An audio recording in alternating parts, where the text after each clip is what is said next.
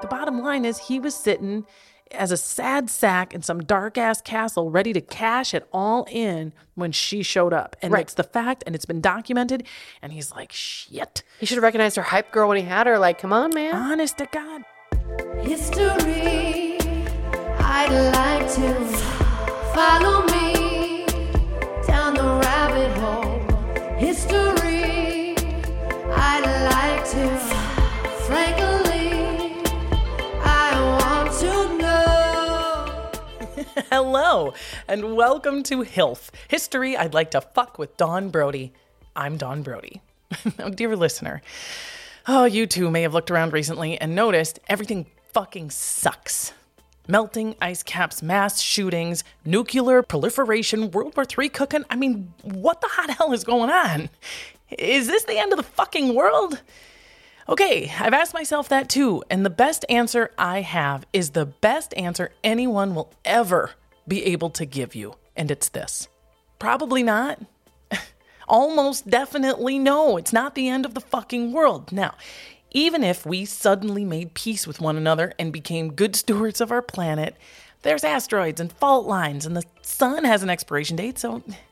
But today, during your lifetime, probably not the end of the world. In times that suck as bad as these, however, when one's spirit is fractured and you dare think that the end of the fucking world might not be so bad, looking back on history can give some comfort. A lesson, maybe. A context, probably. Or sometimes just a shitstorm that was so fucking tragic it makes your current situation feel comparatively tolerable. Our HILF today, Joan of Arc. Now, this bad bitch rode up near the end of a war that had already lasted 100 years. And she flipped the table of historic events in ways that ripple to this day. She was a peasant, she was illiterate, and she was 14. Come on, join me and my guest, actress and improviser Lauren Pritchard, as we tell Joan's tragic tale and drink 2 whole bottles of champagne. Let's get started. Oh, are you so excited? I'm excited and nervous because I'm a fangirl. It's weird to be your friend and also be like, I can't believe I'm doing this podcast. I love it so much. Dawn Brody. It curls my toes. It makes me clench my hands. I do like baby hands. Like I can't stand it because I am a huge fan of you. So I feel the exact same way. And just so you know what a big deal this is. So I don't know if you know this. Like in real life, I'm a dirty, filthy sailor. But in my entertainment world, I don't do anything dirty or off color. I don't generally swear on stage. But I'm making a very nice exception for this show because I'm like, oh, this can go ahead and drop down into my Google search. I don't care. It's such an important show that everyone needs to hear about. And yes. That means the world to me. Now, my friend Lauren Pritchard, she is an improviser, Second City, Comedy Sports, Acme, UCB, just to name a few, and a Disney regular, stuck in the middle. Gamer's Guide. And Disney, of course, is not the period on this credit. TV, Modern Family, True Blood, How I Met Your Mother, Bill Maher, Jimmy Kimmel, Chelsea Lately, Insecure on HBO. That is not an exhaustive list. But did I miss like a favorite or like a most recent? I think my favorite is Mad TV because that was kind of life-changing for me, for sure. And one of your Minneapolis friends, Mo Collins, is on that. Yeah. But I think that one for me was life-changing because I grew up my entire life dreaming of being on a late-night sketch show, SNL or Mad TV. I watched them religiously, and then to end the original series, season 14, I got to join the cast. And it was literally life-changing. Like, it has changed everything and was just...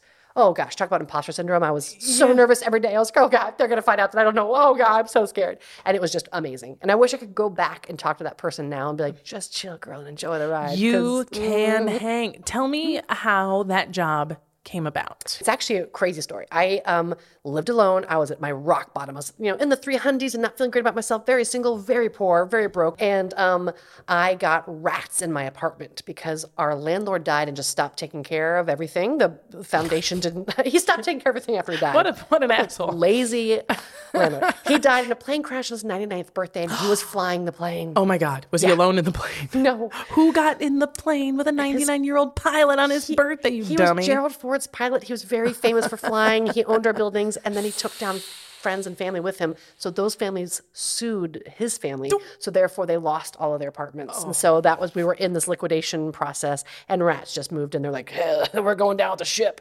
And so I had to go to the hospital because I was covered in rat mites. I got rat mites and rats were all over. It was terrible. God. And I was living literally in a hotel for a few weeks, and my friend, I wrote articles. I was writing blogs about it. And my friend was like, "You're a really good writer. You should try to write for Mad TV." We were accepting submissions. And another friend said, "You should just come audition for us." So when I went to audition for Mad TV, I literally was coming with the clothes off my back from a hotel. Oh my God. Clothes that I bought at Walgreens because I didn't have any clothes because most of them were full of rat mites. And I brought my little guitar, and I went through 11 callbacks to get there. But I had the courage and courageousness of someone who had nothing to lose. I was like, I'm basically homeless. I don't have any money, and there's no way they're going to hire a plus-size girl like me. I'm a little long in the tooth already for a sketch show. They're not going to hire me. So I was like, I got nothing to lose. Let's just have fun. And I've never had that. Total abandon. No. Complete abandon. It was crazy. And every time there was like one guy in the room and then two guys and three. And then by the final callback, I'm in a amphitheater in Fox, which is filled with executives in fancy suits. And I'm on a stage, and I just never thought I'd get it. But it was life-changing as far as like it kind of just takes that next level when you're, when you're a regular on a network show. It's like, okay. Yeah. Lauren and I, the job that we do together regularly is at Universal Studios Hollywood, the entertainment capital of LA. Gasp. And we are in the New York windows, which I think everyone agrees is the most coveted job in the theme park. We are on second floor windows out a brownstone, New York style, Brooklyn.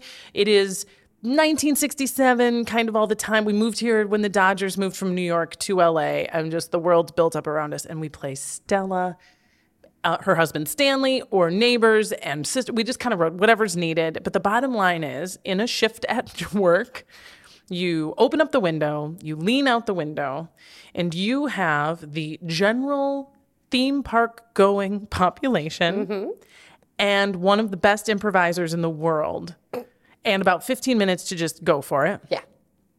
And then you get paid. Yeah. Lauren brought 2 bottles of champagne. Because I'm not messing around. We got us a wedge of brie. We have 2 flavors of waffle cut French fries, truffle, and non-truffle, I don't know what you call it, regular, and a box of croissants. In front of me, she is wearing an homage to armor, a sparkly, beautiful silver armor. So very French. It's because the hilf of this episode is Joan of Arc.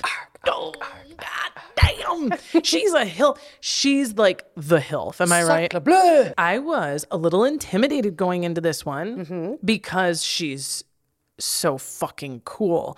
And I didn't know much. I know nothing about Joan of Arc. I even wore my little baby bang tonight until I got too sweaty, just trying to honor her. Tell me why you love Joan of Arc. Well, I will say my knowledge of Joan of Arc is whatever I learned in school as a child, and then Bill and Ted. Right. Like, she was in Bill and Ted prominently, and that's probably the biggest education I got of her. I've not seen any other movies. I didn't study on purpose for this. But what I find fascinating is the amount of bravery that she had. Like, she is Mulan style bravery, going in like, I'm just going to be a dude and fight. So what I know about her is like dressed as a dude so she can keep fighting for what she believed in for her country. And what she didn't have to. Didn't have to at all. She's just been a chick somewhere and like made some butter somewhere on the hillside. I'm sure they had a job for you. Yeah, sure, as like a making girl. babies or something. Yeah. Instead, she's like, no, I'm gonna go fight, and I'm gonna do everything I can to fight. Which is like, wow, okay, I do everything I can to get on the couch and sleep. But it is a lot. I mean, sometimes it takes a lot out of you. I cannot wait to fuck this history.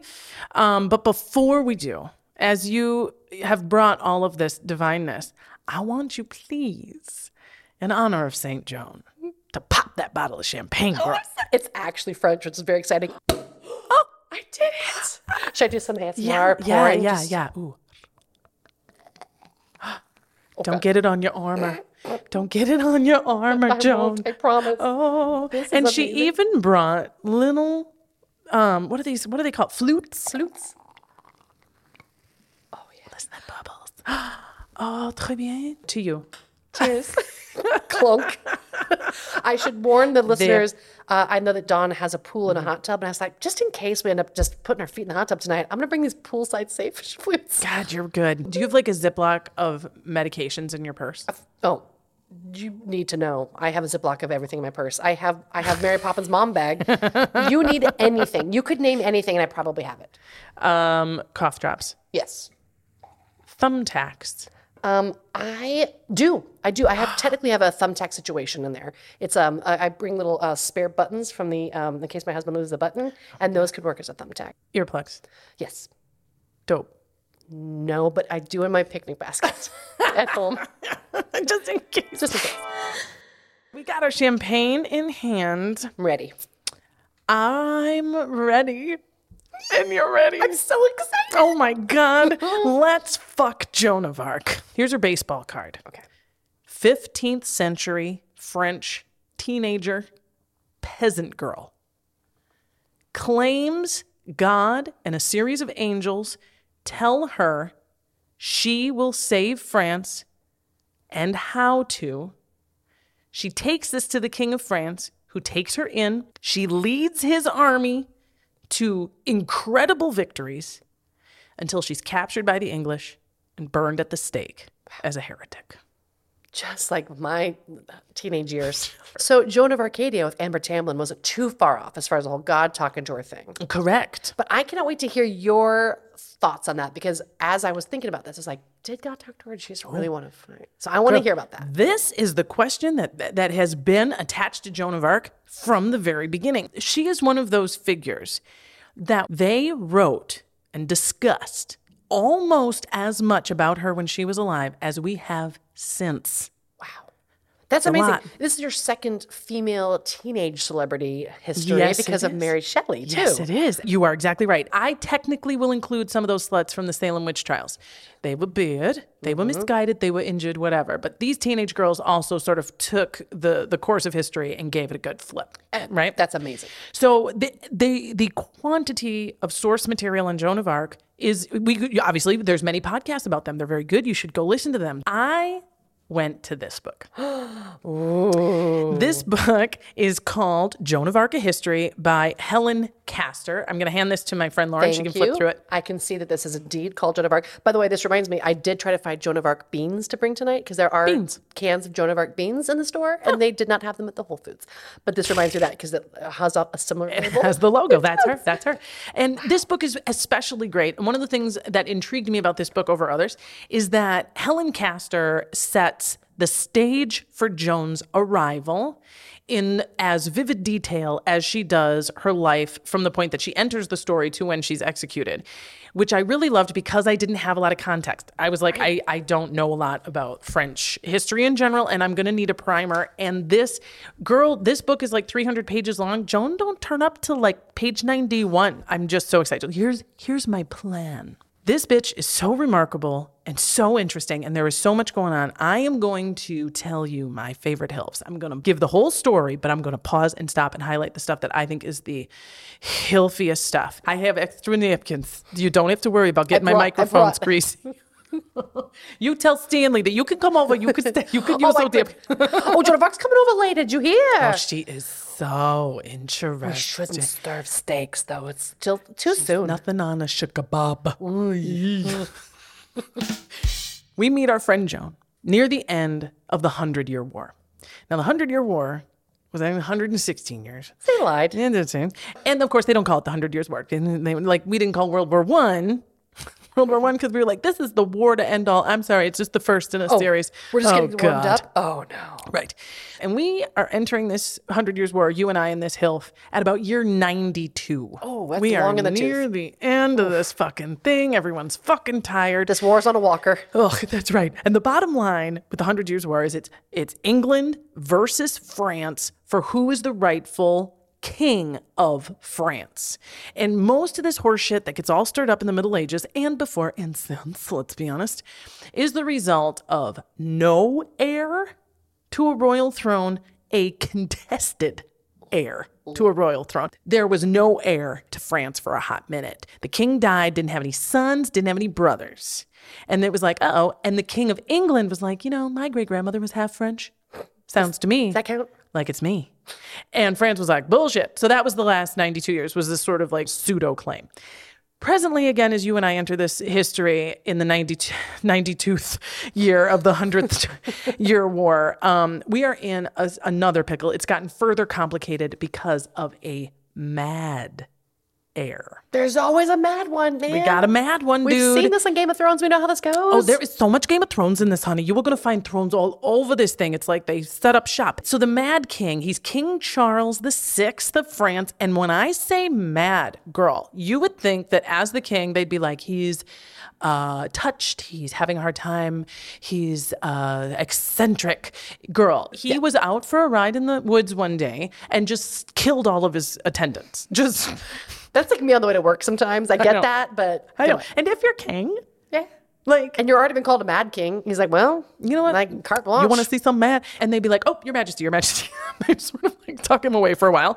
And then it would be his wife and whom that is now the mouthpiece of the king, which again, you know, from your Game of Thrones is the most important actual figure in any government is the one who's advising the king and then the one who is speaking for the king. And there's no question about who's going to be king next. King Charles VI has a son, the Dauphin, the prince. He's alive. He's going to be the king. When the king's dead, he's going to be king. We know that. They're fitting the crown already. They're getting all ready. We're just like, who's the little finger? And so we've got the Mad King's uncles, like maybe me. His name is the Duke of Burgundy. And then we've got his brother, the Louis of Orleans, who's like me, and he's kind of with the queen and they're doing the thing.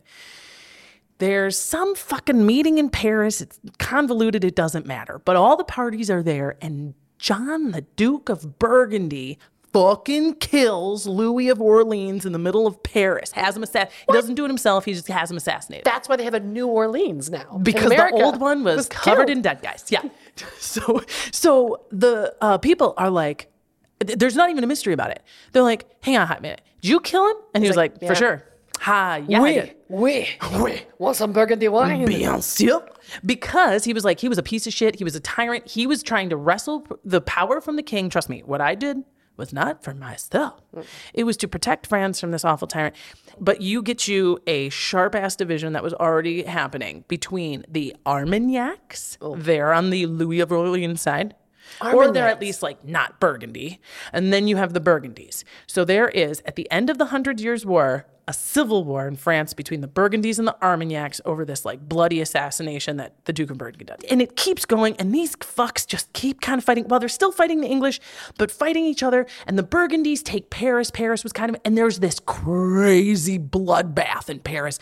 They are like spies on the inside, like loyal to the Burgundies, leave the gates open, the Burgundies come in, and then in the city, the people turn on their neighbors, and it's just broken bodies and blood in the streets. This is freaking me out for modern day America. P.S. Girl, by the way, yeah. I'm already like, oh, who's the Burgundy? Oh, God. get you a pen. We are going to learn a lot tonight. This is so nuts. They have to secret away the Dauphin because they don't know what the fuck these guys are up to. He's in his PJs. He's a teenager, and they get him the fuck out of Paris. And now the Burgundies and the Armagnacs. Although everyone can't help but notice the Burgundies are awful sweet on the English all of a sudden. And is this some kind of goddamn double cross? So now it's the English/Burgundy side because the Burgundies are like, look, this is probably how this is going to go. So they plan a meeting, a date on a bridge. The young, so French, so romantic. Totally. Everybody's checked it out, made sure it's secure. The rules of engagement are clear. Blah, blah, blah, and they meet in the middle of the bridge. And the Duke of Burgundy, you know, because this is his king, right? Gets down, and they put a fucking axe in the back of his head and kill the Duke of Burgundy, aka John the Fearless. Wow. Okay. Wow. So John the Fearless, the Duke of Burgundy's, his brains are pouring out in the middle of this bridge. All shit brains loose. Now, the Dauphin is ushered away. He didn't do it himself. It was one of his people, but that was the plan. The king, the Mad King, the Burgundies have been sort of taking care of him. He pulls a huge trigger. Check out what happens after this.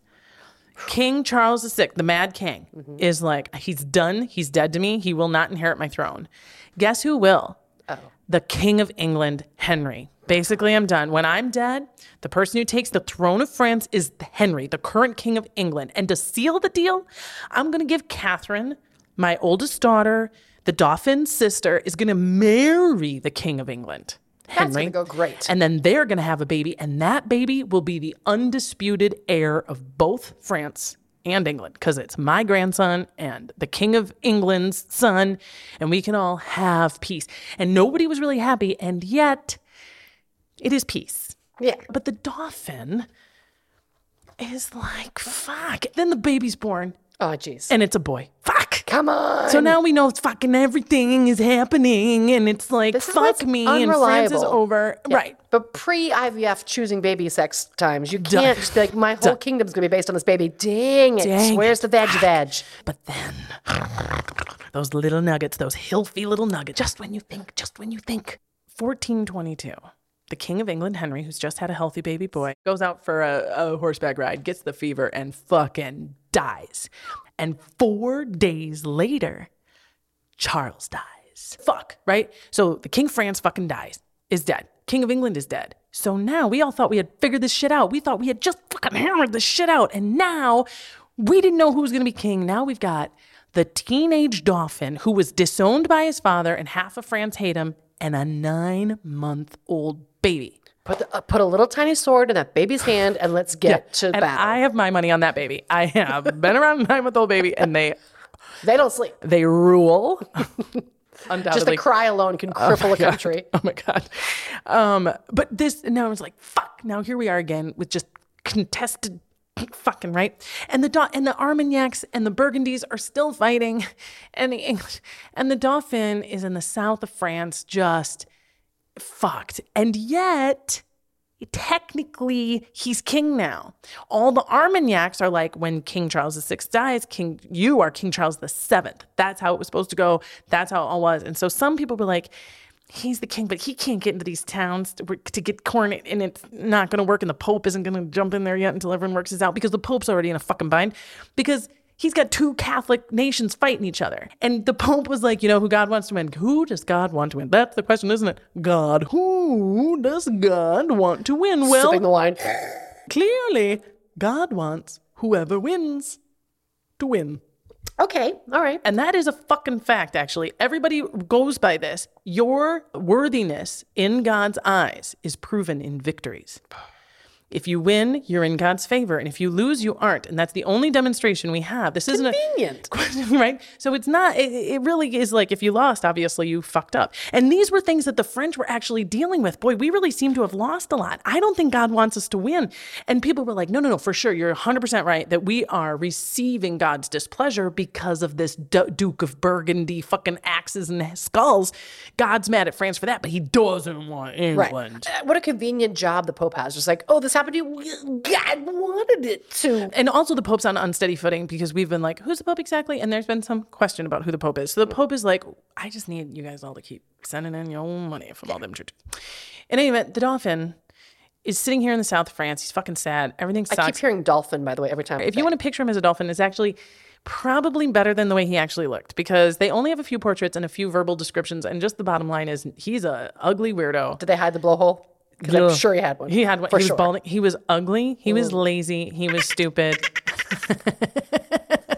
You got it exactly. So the Dauphin is sitting, he's fucking sad. Everything's awful. He isn't gonna be king. He wants to be king, and like the Scotland was gonna help him, and Scotland did like really well, and all the Scottish guys died, and now it's like nothing's working out. And they just tried to take the city, and then they lost. And knock knock, Your Majesty.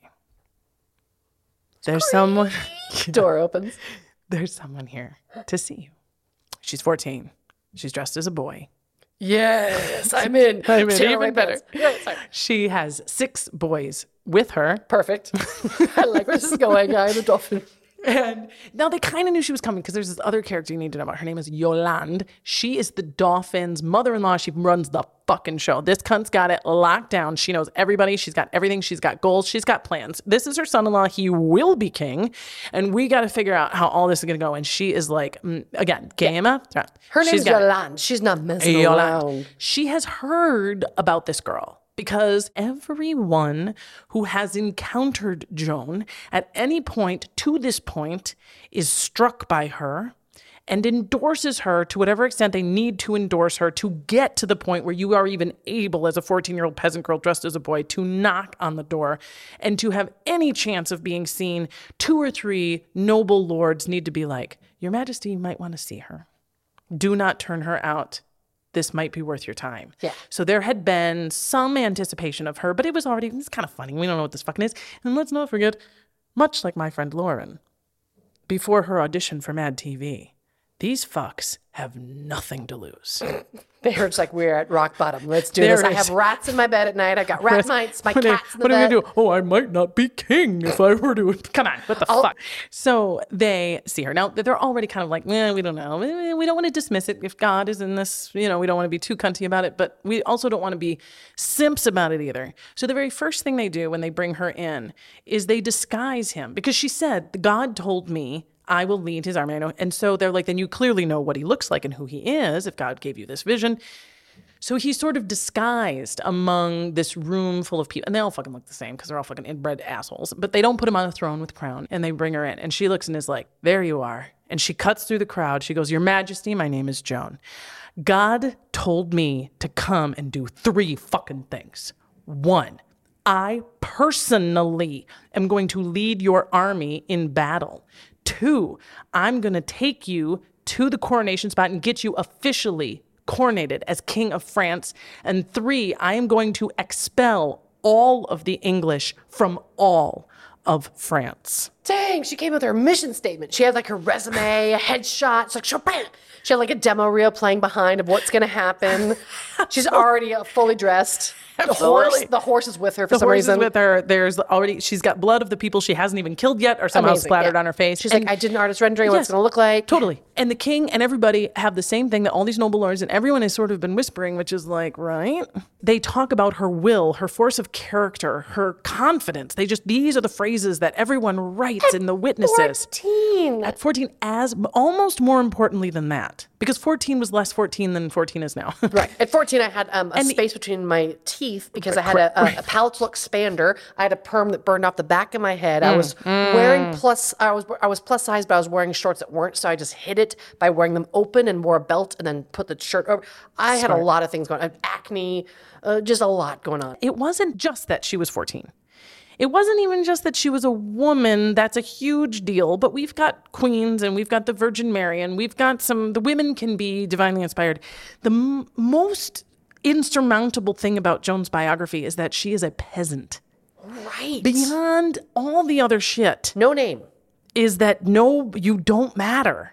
Wow. You are like cattle, especially to these people. It's virtually inhuman. You don't even serve us. You have to be like 10 levels higher born than Joan to fucking wash my fucking clothes. So on the actor's studio, they're like, how did you get to where you are as Joan? How did you get to Joan's status? How did you get to the door? Yeah, exactly. Amazing. And it's just because she just stood up, looked you in the eye and said this thing and spoke like she was speaking for God. So, and again, that is going to be my new technique. So, well, God said I should be on your TV show. And they'll be like, I think a lot of people on many networks are doing exactly that and right to now. Tremendous success. So Yolande is like, this is great. And she feels this electricity that may or may not, whether or not you believe in miracles, that electricity is real tangible and real visible. And so Yolande is like, okay, all right, let's try this.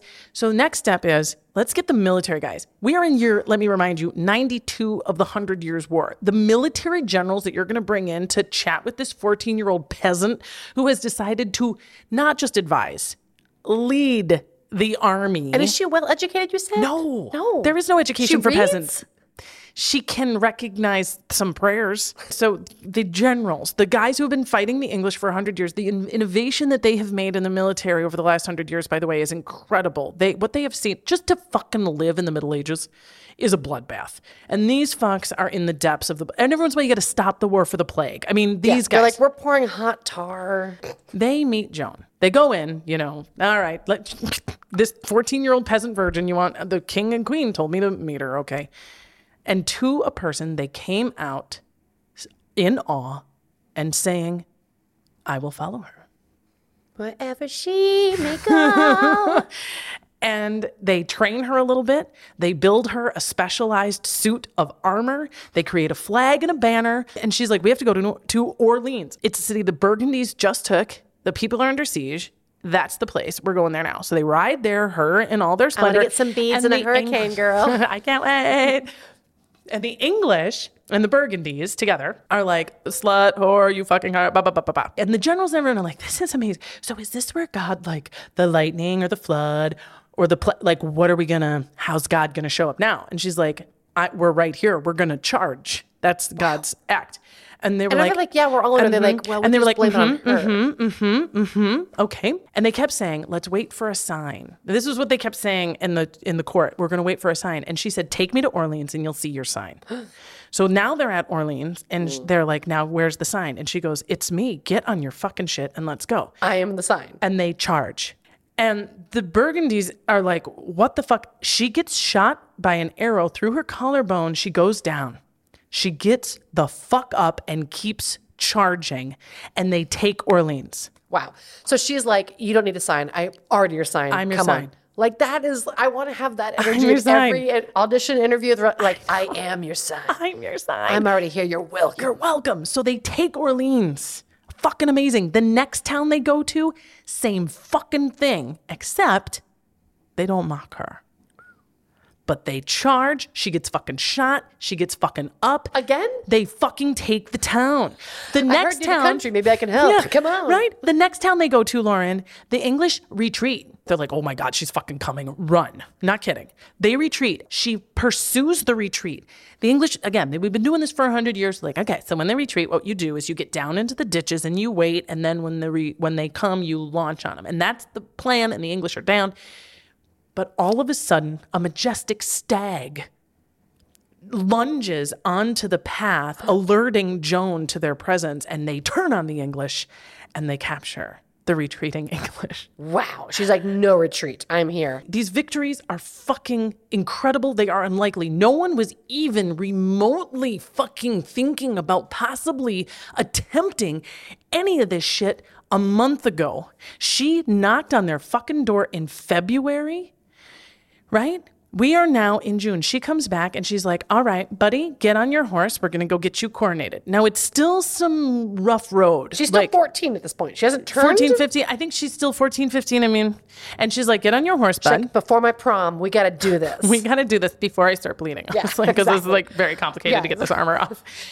She's like, we got to get you coronated, girl. So go. And it was like, I feel like we're maybe a little ahead of ourselves here because I've got to go through real contested, dangerous territory. She's like, God, it doesn't fuck around. Get your shit on your horse. We're going. So she arrived in February. He's coronated in July. Oh my God. Check 1, check 2. I'm personally going to lead your army to victories and I'm going to get your ass coronated. 3, let's get these English fucks out of here. Okay? Takes out her retainer. Hey guys, look what's going to happen, okay? First of all, 7 a.m. at my locker. Don't be late. Okay, so the coronation happens. And this is when, as a historian, the really predictable part happens. The unpredictable part, I told you. His favorite fucking died, then the other king fucking dies 4 days later, and Joan runs the thing. Those are the things that curl your toes to the hill, the part that you're like, all courage and surprise. Yeah, you're like, oh my God, history is so fucking interesting. For every one of those, you get 10,000 of these. King Charles VII has been coronated and would like to just pump the fucking brakes. Joan, we don't need to expel all of the English. Let's take care. And she's like, let's go. And he's no. And then he kind of gives her missions. Okay, of course, everyone knows how important you are. So, of course, if you want to go, and she settles a few skirmishes here and there. And he sends her out to get some guy. And she's like, we need to get the fucking English out of France, man. I think I was clear.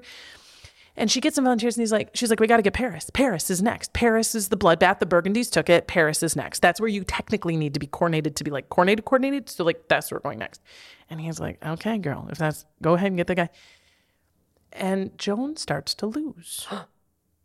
And she has one of those encounters I think you and I recognize very well, which is you've done this, you've done this, you've done this, you've done it 4 times. I know what I'm doing. They're behind you now. I have the credit. I did it. And you rush in and they don't retreat and they don't open the gates and you can't get in. And so she screams to heaven and then nothing happens. And then she gets shot and she sits and she keeps screaming until she's hoarse to God to help and for them, to commanding them.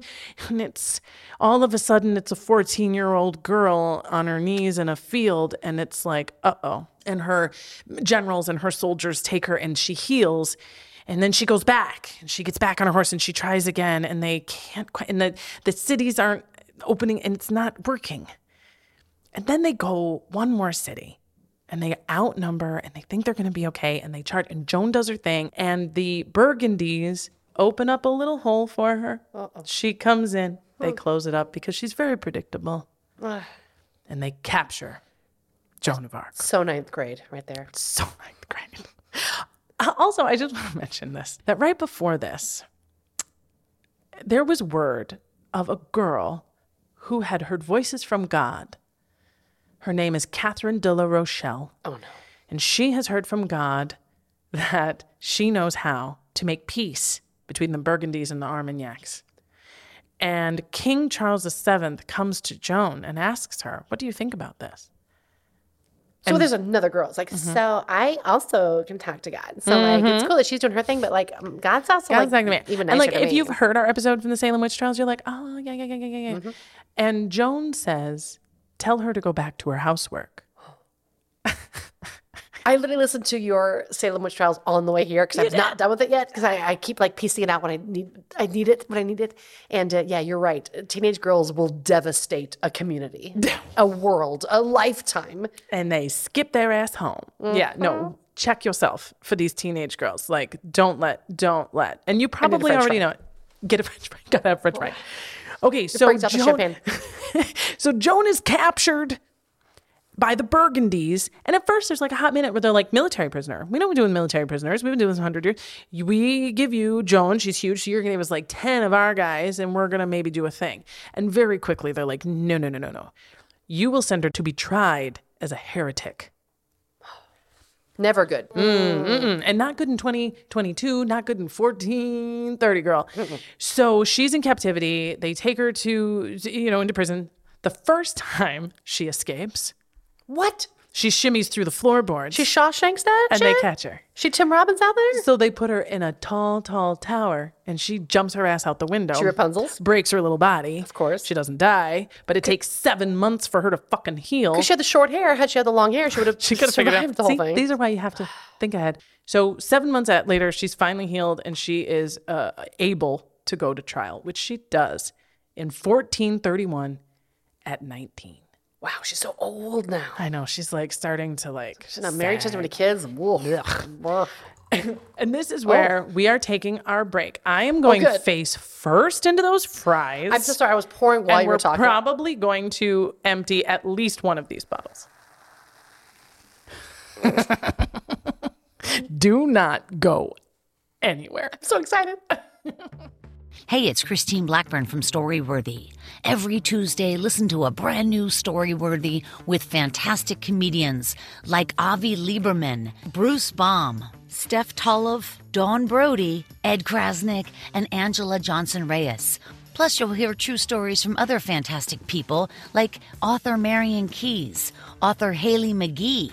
How about hearing a true story from the one and only Peter Brady, Christopher Knight? Well, that's the kind of entertainment you're going to hear over on Storyworthy. So check out Storyworthy, brand new every Tuesday. And one more thing, make it a Storyworthy week. Hey, before we jump back in with Joan, be a friend to the podcast and please take a moment to subscribe, like, review, share, all that stuff. We are having a baffle first season. Lots of exciting things cooking, and it is because of you and all the love you've shown us so far. Got a favorite episode?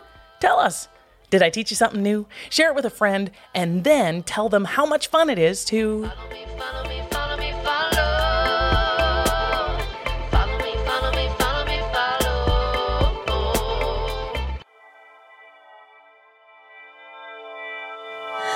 When last we left our girl Joan of Arc, shit was going south.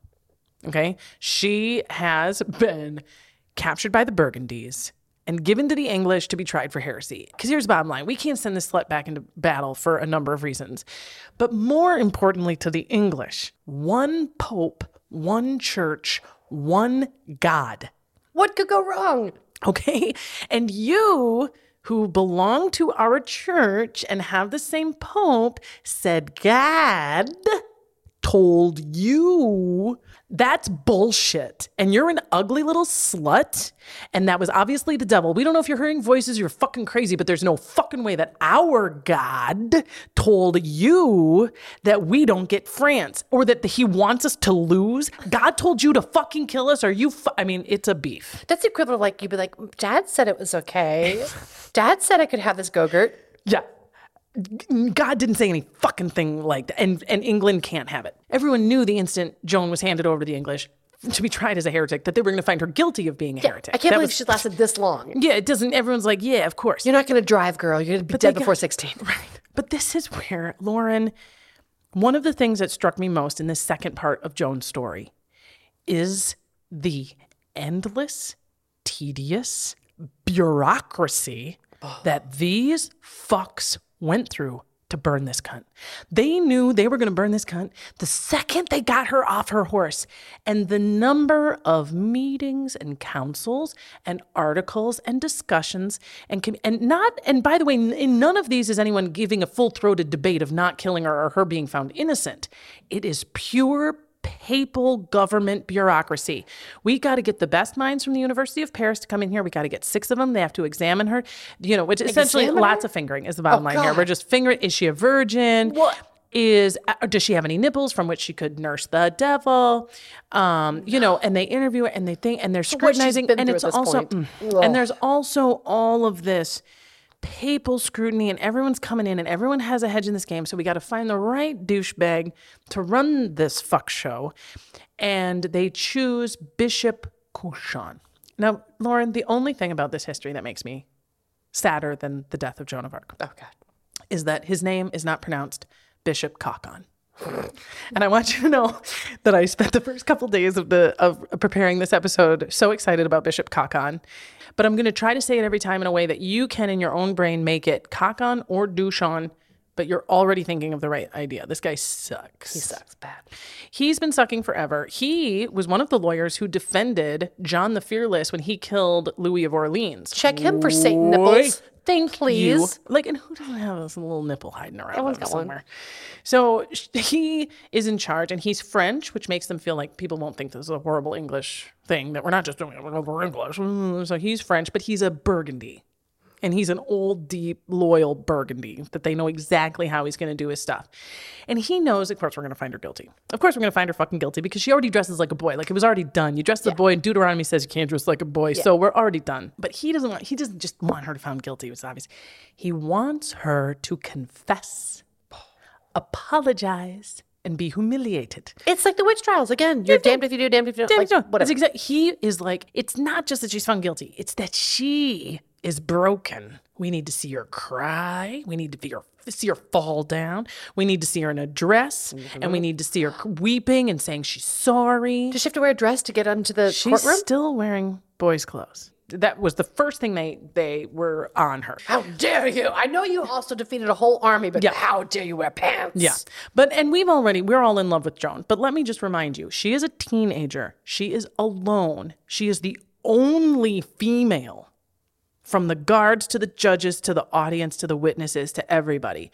She has no education, and they have not let her take mass, which is fundamental for her. They won't hear her confession. They won't give her Eucharist, which is a big ass deal. And you have on the other side, from Joan, the biggest and brightest minds in the Christian Europe. You have the leading elite of the University of Paris. You have all of these high theological minds, and then her on her own.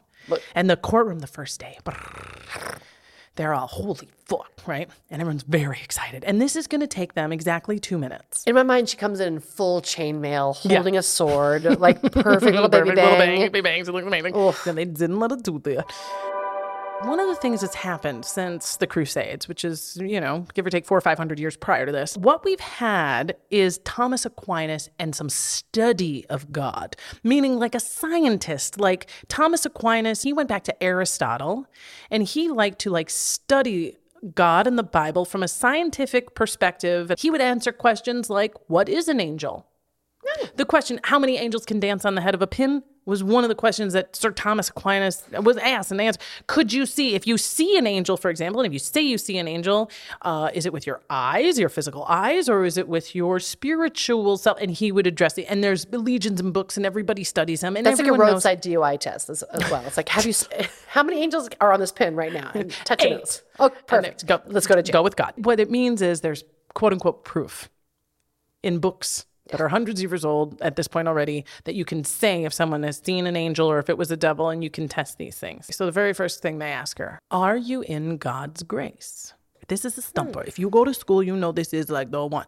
Because Thomas Aquinas, all these fucking books, and what everyone knows is like, technically, no one can ever know if they are in God's grace. So if she says yes, which seems very Joan because if she says yes, boom, done, trial over, because you're a heretic and you fucked that up. Nobody knows if they're in God's grace. Book closed. And if she says no, you're not in God's grace, you're obviously with the devil. So, Joan, are you in God's grace? Keep in mind, she don't read Thomas Aquinas. She don't read shit. And she says, if I am, I hope to stay there. And if I'm not, I hope to be someday. And everyone does like NFL Sunday, like, whoa! They say What answer did the question you wish they asked. She did. She did. What did you say to King Charles about your vision? What did you tell him you saw that makes you this prophet? She said, God forbid me to say that to anyone but him. Wow. And they go, fuck. Because And he said, don't say anything. she goes, so are you saying you are more important than God? Because How the tables have turned. I mean, it's God's this kind sworn of to stuff. secrecy. They ask her, what did you say to King Charles? She goes, ask him.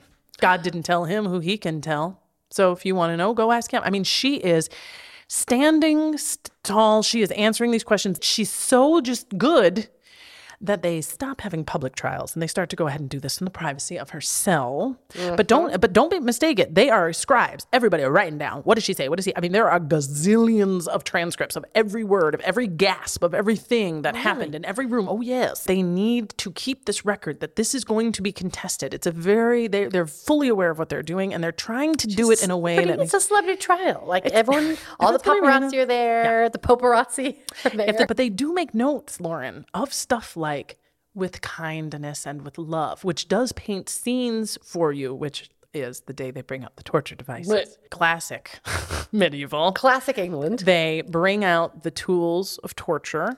Of which I've been to the Torture Museum of England. Mm-hmm. They really did have a corner market on just messed up ways to very good make at a this. body bleed. Really good at this. Oh, they're so good at it. And Bishop Cushel says, God, we love you, Joan.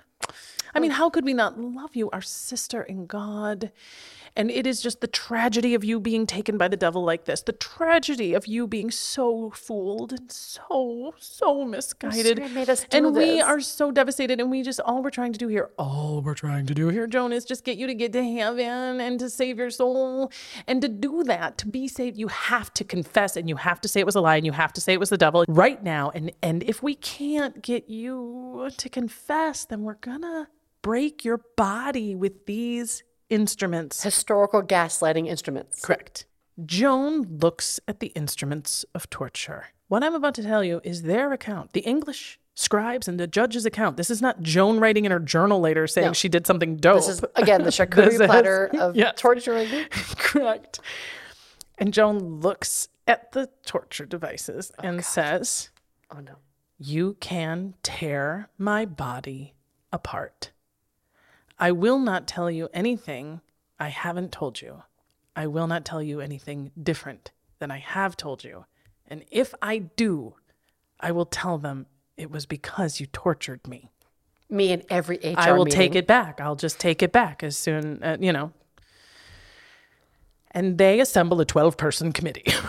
And they fucking sit and they fucking talk. And I'm assuming men Oh, of oh, a certain man, age. come on. They're all men. They're all rich. They're all educated. They're all holy. And they Wanting power. decide to go ahead and not use the instruments of torture on Joan. Because she's like, go ahead, rip my Because gizzards. they just are trying actually not to look like the brutes our history books know they are. I read you her baseball card at the top. Yes. The English get her and they burn her at the stake like a witch. And if you know anything about Joan of Arc and you know she was burned at the stake, you know it was this brutal medieval fucking thing. This is the end of the Middle Ages and these fucks are already pretty aware that there's this beastly, horrible, medieval element to their way in this world that is changing, that is savage, that is very close, that is on the precipice of a new generation that will look at you for the savagery you are doing. And they were actually trying to put it in a briefcase and a suit and pretend it's not murder. And they get 70 articles that say she's guilty and they go ahead, that's too many. So they pare it down to 12. Guilty and then of they what? Like, what are we... heresy of Just in of general. saying you heard God's voice when you didn't, of saying you knew you were divinely inspired when you weren't. 70 counts. Really. 70 counts, but they go ahead and they pare it down to 12. And the bottom line is, like I said, everyone's always known, and Bishop Kuchel wanted her to confess, wanted her to abdicate, wanted her to be humiliated and to cry, and she didn't do it, and we're running out of time.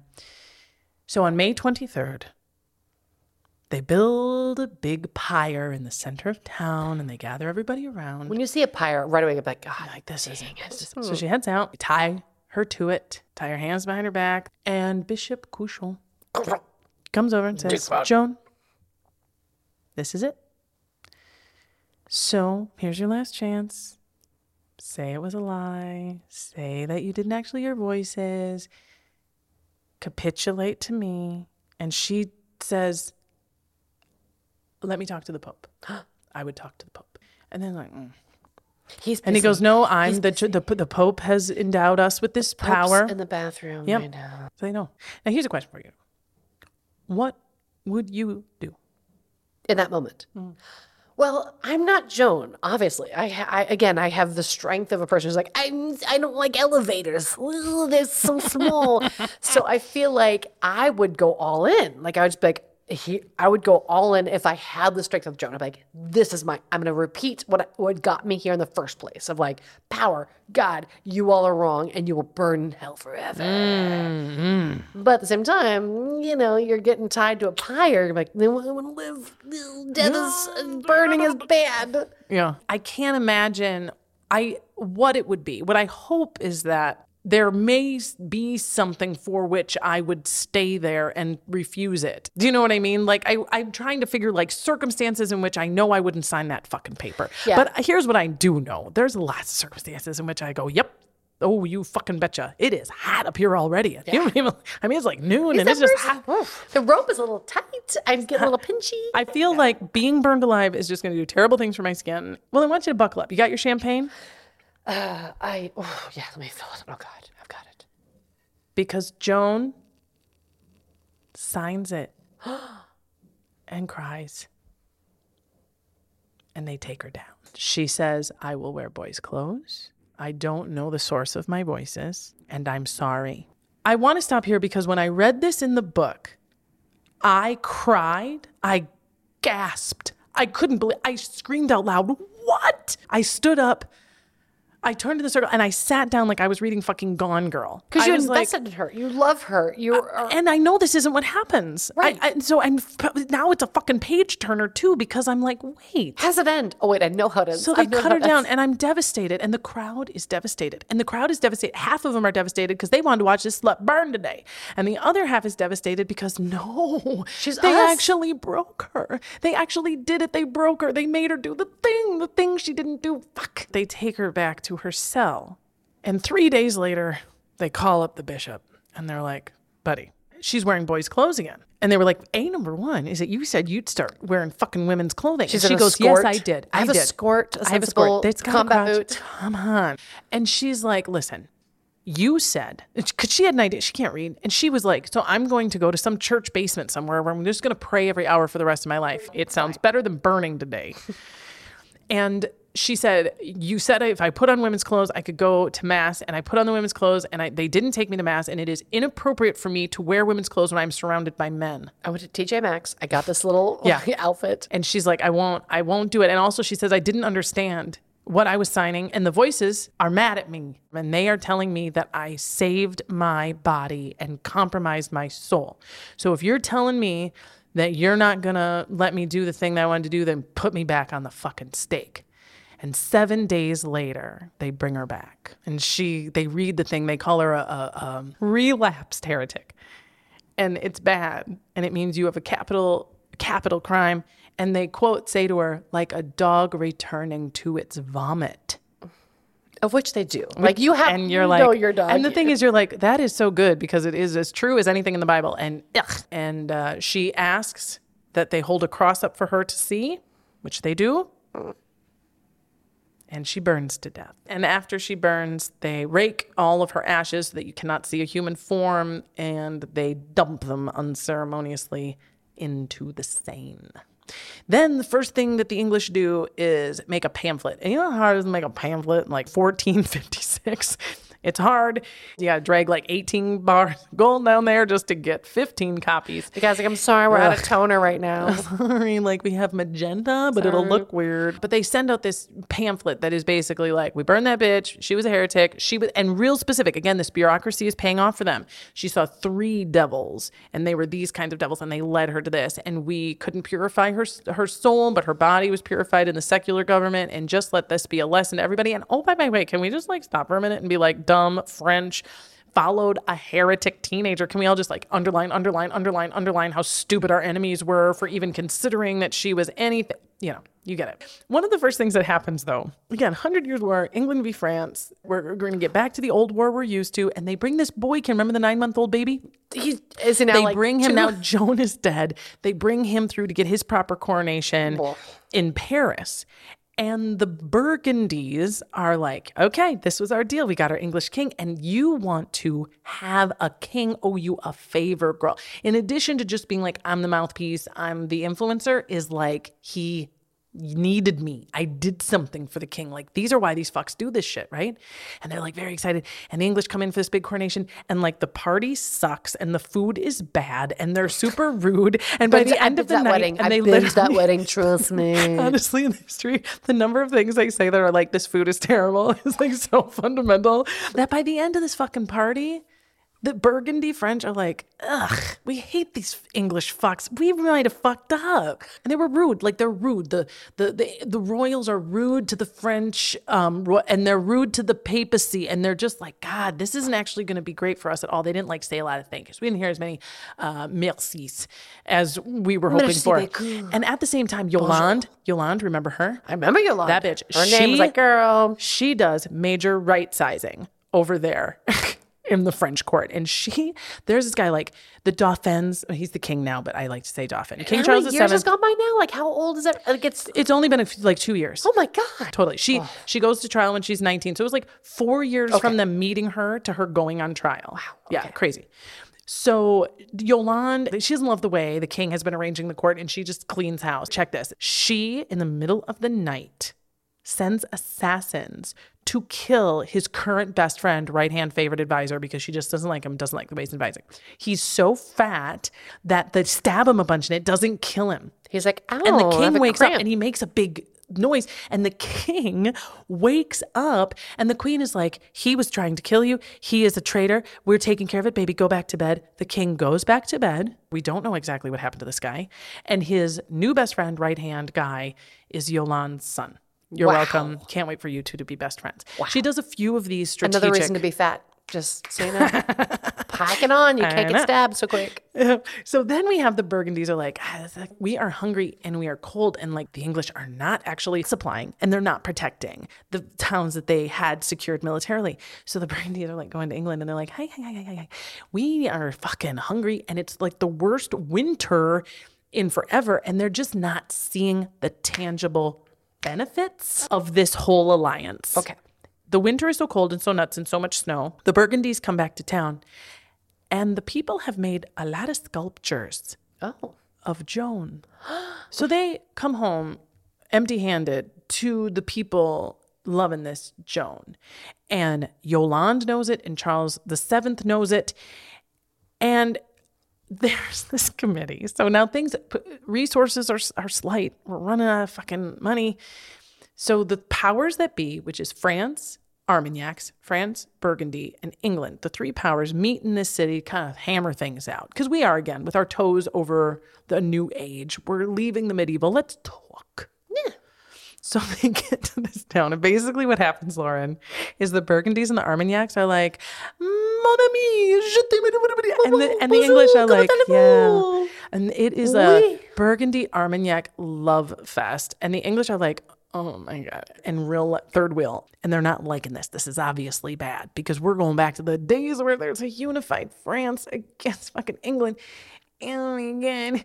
And Charles VII realizes that having a convicted heretic as the one who helped get him to the throne, I feel like there was no way that Charles VII was having a conversation of more than 3 minutes with anyone where somebody wasn't like, what was the fucking deal with Joan? What'd she look like? What'd she say to you? Was she cool? Did she glow? She have bangs? Could you see the angels? He couldn't separate himself from this. The bottom line is he was sitting as a sad sack in some dark ass castle ready to cash it all in when she showed up. And it's the fact, and it's been documented. And he's like, shit. He should have recognized her hype girl when he had her. Like, come on, man. Honest to God. So he, after getting everybody unified, he is officially coronated in Paris. The Armagnacs and the Burgundies are like, Paris is now French. And that means, girl, that we now have like more of Joan's prophecies, more of Joan's goals are like continuing to materialize. And Charles VII starts to realize that this is like a good thing. So he writes a letter to the Pope. Oh. And he says, hey, Pope, surely you remember this whole business with Joan of Arc. I would like an investigation into the trial. I want her retried, basically, and I want to prove that this was politically motivated and that it was all a fucking sham. Wow. And the Pope agrees and sends a couple of his official people down there. Now you have a second trial for Joan of Arc. The first trial, foregone conclusion, she's a heretic, we're going to kill her. Second trial, foregone conclusion, she's going to be acquitted. So we, as a historian, perusing these records, one must address this and know this going in. But this is where we start to get some, when she was burning, a dove blew out of her heart. She did ask to see the Pope. And they wouldn't let her. And that was they didn't let her. They didn't let her have her mass and her Eucharist. They did actually. This is a fascinating point. That when she finally burns, they give her the Eucharist right before. This is used now as part of the acquittal process because they were like, so they gave a heretic Eucharist before they burned her, like in the quiet of her cell, and as like a last sort of request, they blessed. So they blessed a devil. Yeah, like what the fuck was up there? Her mom is there. I forget that she has parents or people. Like in my mind, she just got blasted onto the planet. Yeah. Really human stories, honestly, about the boys used to make fun of her because every time the church bells would ring, she'd fall to her knees and pray, like whenever they were playing. She had a best friend who was super sad when she left. There was the guy who rang the bell every day to remind people to pray. It was like, she was so great because if I forgot to do it, she would like scold me, but she wasn't mean. She'd be like, I will bring you treats. If you remember tomorrow, like you were late today, but if you're on time tomorrow, I'll bring you treats. These are the good stories. These are the good stories. And these are the things that humanized her, you know what I mean? And made her, I mean, not that the court needed her to be, because they were already going to acquit her. She's not biblical. She's a girl. Yeah. So she is acquitted in 1456, 25 years after she's dead. Phew. She's not Gather my guilty. ashes. I'm great. And you're welcome. Among the things that makes this crazy, do not count myself among the faithful, as I've said in previous episodes, and I try to speak with as much respect as I can. I don't want to sound like I'm ridiculing any religion, but I can't pretend that some of it doesn't seem ridiculous from the outside. Lots of people have died in the name of God. Lots and lots of murdered in the name of God. But the trick is, and what among the things that makes Joan of Arc's story so interesting, is that we have a lot of martyrs in Christian and Catholic stories. A martyr, of course, is an individual who is murdered for their faith, for something they are saying within a religious context. And the pagans martyred a lot of Christians. A lot of your early saints were martyred because the pagans were like, quit saying that Zeus isn't, and then absorbed those horrible practices not to be too highlighted point. Of course, the figure of Christ himself executed, they wear the method of his execution as their primary outward symbol. Joan of Arc is a martyr of the Catholic Church who is then canonized as a saint by the Catholic Church. There are not a lot of saints. I tried to look into it, and bottom That's why I line brought is the Saint cheese. there's a lot of fucking saints, and there's also saints that they like change their mind and then they're not saints anymore. But my research could find a handful maybe of saints that were martyred by the church that later made them canonized saints. them. And in Sorry about it. Here's some sainthood for the murder. And it's 1920. Over 500 years after her death, there has been an incredible movement to recognize her as a saint. Some of the irrefutable evidence includes a bunch of nuns that were terminally ill and then prayed to her and then they were healed, among other things. Anyway, they canonize her. She is Saint Joan. Her feast day is May 30th. And of course, she will be among France's favorite saints forever. And we today will probably never stop researching her. Before I make kind of a closing point, do you have any questions? I really do. Okay, bring it. I have some feelings and questions because I came in again knowing bottom basement barrel, like 5th grade knowledge of her and Bill and Ted's Excellent Adventure and Bogus Journey. Right. I just feel like the whole, if I existed in that time where God is the ruler of your kingdom, I'm like, yeah, God said, again, it's mom said I'm allowed to have chocolate babysitter. My mom, before you left, you weren't here. You weren't here when she said it, but mom said I'm allowed to have chocolate after midnight. I would totally be like, God said. It's the most like passive aggressive gaslighty, like, yeah. It's so fascinating, isn't it? And I think that several things happened that at this point that made that sort of logical. Like you and I sit here in our time and place and just wonder why you wouldn't just make it up. And I think there's several things. One is everyone's illiterate.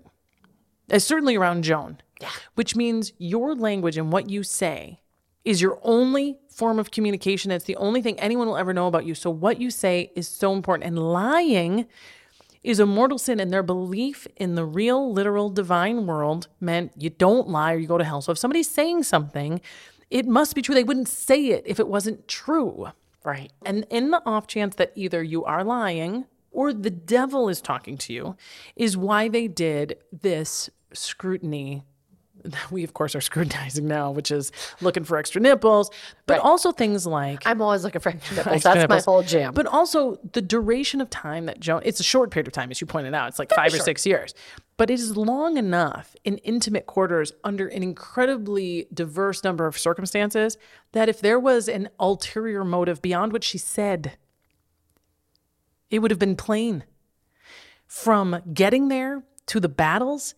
to all those nights. I mean, I know it was fast. You'd say 2 years, but it's her length of high school. That's 2 years, but that's her 600. High school length. Yes. It was like I changed the world and I died at the stake. Totally. Length of high That's school. But not even, I mean, if you Her say, oh, it's grad 2 years, night and was it's at if the we look stake. at it like, oh, it's 1415 to 1417, that's 2 years, no big deal. That was no time. That is 650 nights that she went to bed close next to these individuals, bleeding and recovering and mourning and helping. That she didn't just say to them that I'm full of shit. That she didn't let them Three slip. times she was stabbed and run through. That she didn't get a hand job or just like get drunk or say, there was never, she never, ever, ever deviated from what she said. And I feel like I have my own ulterior. As I said, I'm not faithful. I don't count myself among the faithful. And so some of Joan's motivations are difficult for me to understand. But I will do her this justice and believe her. I'm not going to try to figure out what she didn't say or what she was trying to say or where the deception was or who was the man who was motivating her or what was. I am going to count myself among the people who met Joan and walked in with some scrutiny and some suspicion and walked away saying, I buy it. That's why she is Joan. History. I liked her. If she's into that, which I don't know if she is. If she consents and if I can get that goddamn armor off. Oh, and if you're looking, if you're not done, you're just like, oh my God, that Joan of Arc story. I just want more. I want more. What do I do? I don't read Dawn. I'm not going to read your book, Dawn. Let's be honest. Where do I go next? Let me tell you about the movie you should go watch. The Messenger, starring Mila Jovovich, John Malkovich. It's great. You got Yolanda's in it. She's got her hair all back. I purposely John didn't watch Malkovich it, is so I good. wanted to- Now you can go watch it because it's great. Here's one of the things. Mila Jovovich is especially great because she's like Babelicious babe. She got the stare of God. Dustin Hoffman. What? It's trippy and beautiful and really accurate. Like you'll recognize if you really clued into this and you were like sucking this hilf off your fingertips, you're going to recognize the scene where she goes into the court and they make her find him in the crowd. That's a beautifully portrayed scene in the movie. They represent her visions in a really beautiful and intense way. And they even at the end of the movie outline her doubt. Wow. They give her a suitable amount of like, you get to watch her crumble and it's devastating. And she's got the eyes for it. She's got that like, I'm crumbling eyes. It's so good. And you're like, really? Nobody wanted to fuck her? But I feel like they did, but she was like, no thanks. Yeah. And if you really smoke enough weed and you watch The Messenger followed by Resident Evil, you can have some fantastically colored visions of just Joan of Arc killing some zombies. And you can do your own mashup in your imagination. It can be because that's how she reincarnated. If that's the thing that the Catholic faith does, I don't know. I think if the Catholic Church burns you at the stake, you get like I want to come back as a like. I was gonna say if your faith burns you at the stake, is your faith done? Or are you still like, no, it's all good. I'm still going. I mean, if you really want to go there, girl, arguably because she burned at the stake, she got the third part of her thing, because her thing was, right, I'm going to lead your army in victory. I'm going to get you coronated in Paris as the official king of France. We're going to drive the English out of France. The Burgundies and the Armagnacs join forces and expel the English out of France after her death, and arguably because of it. So did the martyring of Joan of Arc make that happen? Fulfill her mission? Ashes to ashes, dust to dust. Lauren Pritchard, that has been the Hilf of Joan of Arc. I had a blast. Thank you. I'm riveted. I'm full of champagne and fries and riveted. I just love you so much. Thank you so much. Thank you. Will you come back? Of course. Anytime. Viva. La France. Merci beaucoup. Au revoir, mon ami. Au revoir. Oh, thank you again to my guest, Lauren Pritchard. I can still feel a little tickle of champagne on my nose. Très bien. And listener, you must know that there was so much more you didn't hear. Lauren and I debate Joan's sexual identity, the pros and cons of zealots, and how this all led to Benedict Arnold. What? You might be asking, why did I get to hear that? Come on, Dawn, now I feel left out. Well, don't. Okay, because there are delectable little nuggets from virtually every episode that hit the cutting room floor for various reasons, but they are not gone. I will conclude this season with the Hilf Orgy, a compilation of edits and outtakes that will give you the full frontal on all the Hilfs of yore. But not yet. My next episode is going to be so special. The subject is the Iranian Revolution, and my guest is my 74-year-old neighbor and Iranian immigrant from the revolution, Zari Farahpour. She is sharp and funny and classy and beautiful, and she loves the word fuck, so you will not want to miss it. Until then, this has been Hilf, History I'd Like to Fuck with Dawn Brody. I'm Dawn Brody, reminding you that history's a party, and everybody's coming.